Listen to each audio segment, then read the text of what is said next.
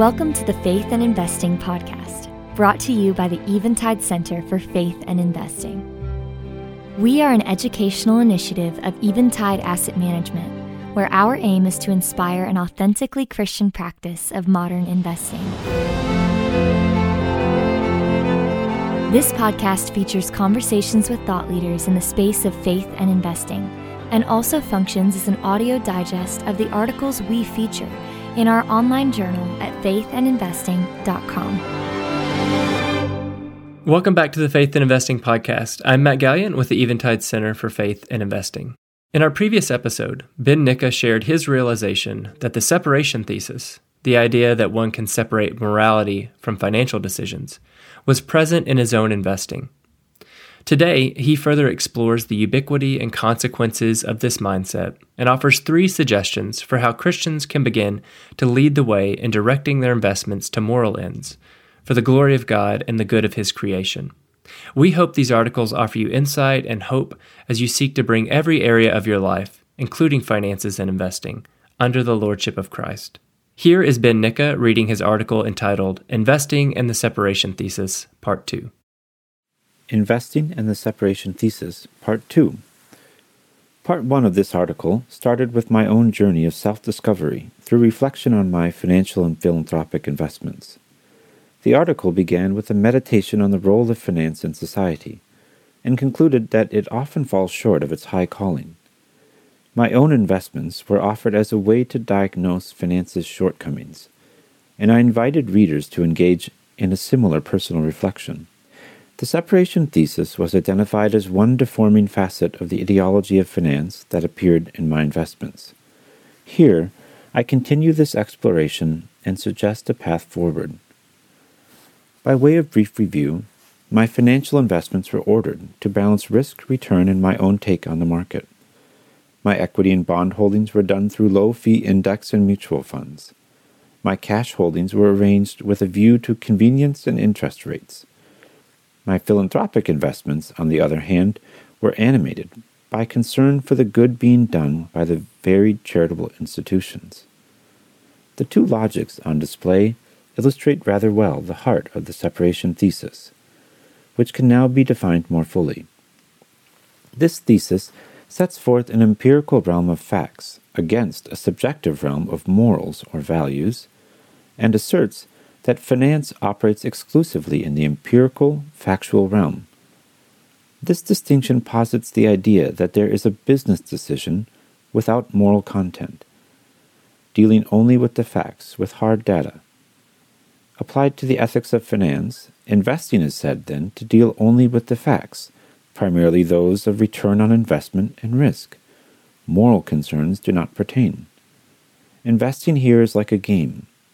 Once you are on the field of play, winning is the sole goal, and anything goes within the rules. Let's first consider an objection to characterizing finance in this way. I wrote in Part 1 that the maintenance and real economic growth of the capital invested is a part of the good calling of finance. The separation thesis, on the other hand, as absorbed into finance and investing, subtly presents risk-adjusted return as the sole calling of finance. It suggests return as not merely a means, an instrumental aspect of the work of investing, but as the primary purpose or end of finance. As the Yiddish proverb states, quote, "A half-truth is a whole lie." In short, risk-adjusted return is a part of the calling of finance, but only a part. Also, the separation thesis, when applied to investments rooted in the everyday world, seems to offend common sense. Are there truly any aspects of life which are solely about the facts and involve no moral distinctions? But there are reasons to hold back a judgment. First, the level of abstraction in modern finance and the significant investment of mental energy and sheer endurance required by the inner workings of finance act to obscure insight into what might seem obvious to outsiders. Finance is a realm unto itself. Second, some regulations and case law that surround the realm of investing are often understood to require that return and risk be considered first and primary. Third, this distinction between facts and values also animates much of modern life and is part of the moral quandaries faced in ethically sourcing energy, clothing, food, etc. As an example, we might consider the greater weight often given to the fact of low prices when considered against the moral realities of the labor and environmental concerns surrounding production and sourcing.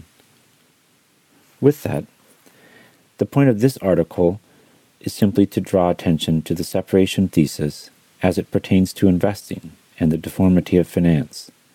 As evidence of the separation thesis's influence, we can consider the clear delineation between facts, on the one hand, and morals or values on the other, which are on display in my financial and philanthropic investments, as detailed in part 1 of this article.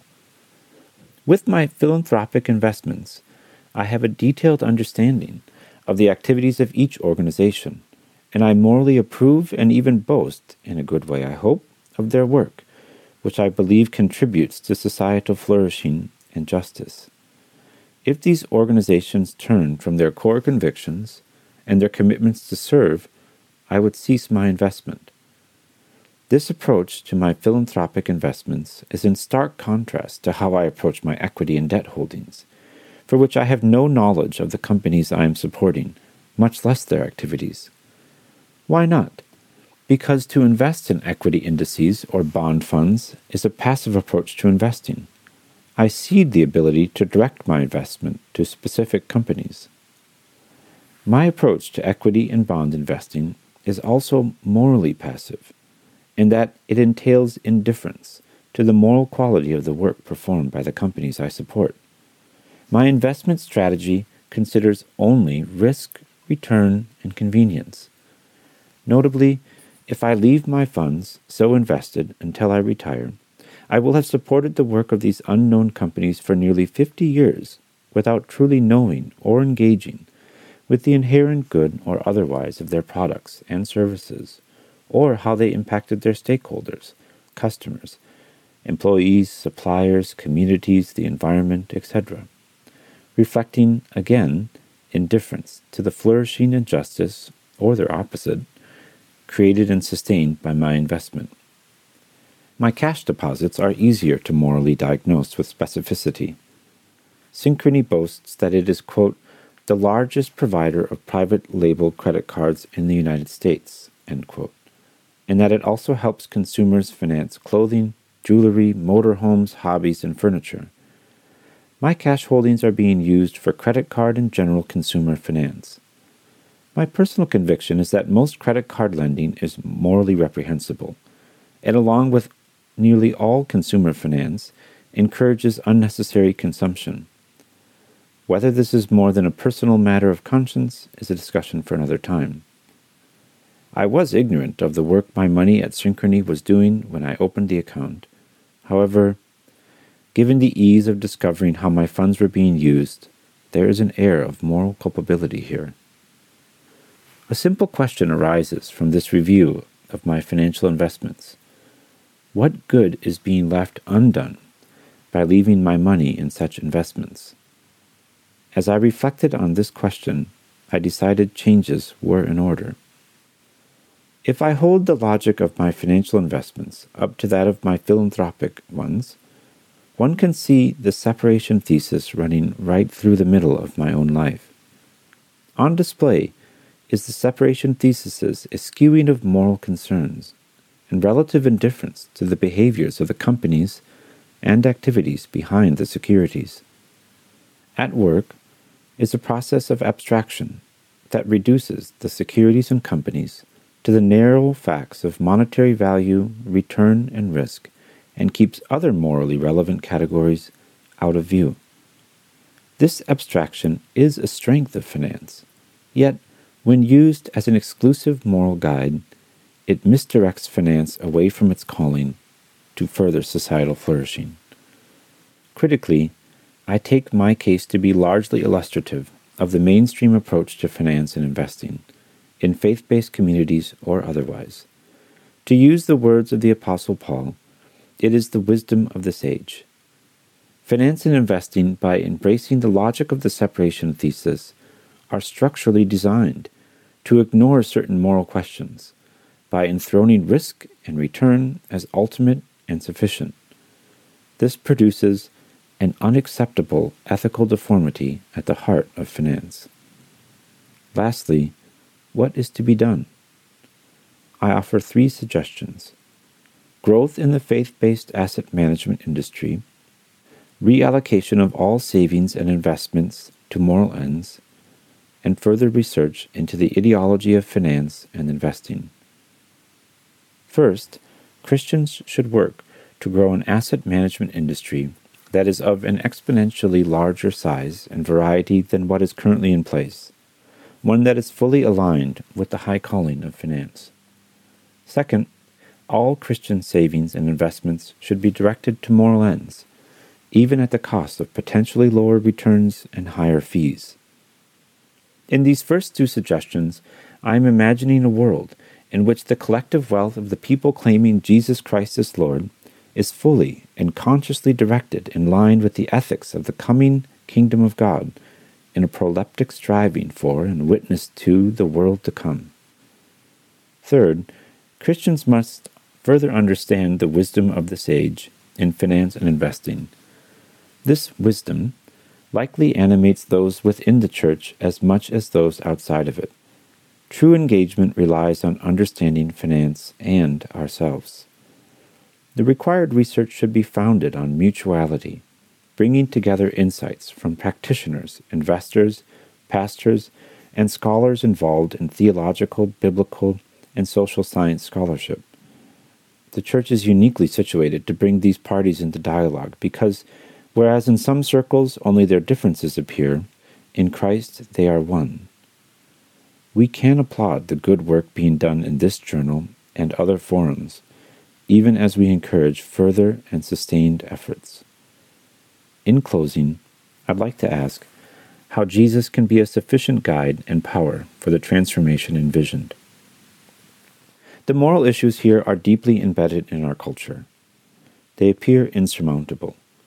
Reasonable and well-meaning disagreements are many. True contrition will need to precede practical change. In all these challenges, we have Jesus beside us. Echoing the early church, we can say, Jesus is Lord. He reigns over finance. He is present through his body, the church, and the Spirit. He can reveal the ultimate insignificance of certain financial values we hold dear. Here is a call for prayer. Let us ask for the wisdom of God. This wisdom of Christ, power in weakness, might through meekness, can draw forth the living sacrifice required to consume less, save more, and invest expecting, perhaps, less financial wealth in return. But Christ's wisdom simultaneously directs us to a greater reward in this life, investments of lasting significance, the contours of which can and ought to be imagined. There are vast spaces available in Christ for true freedom and wholeness in investing, a full range of moral agency, and life-giving depths of moral imagination.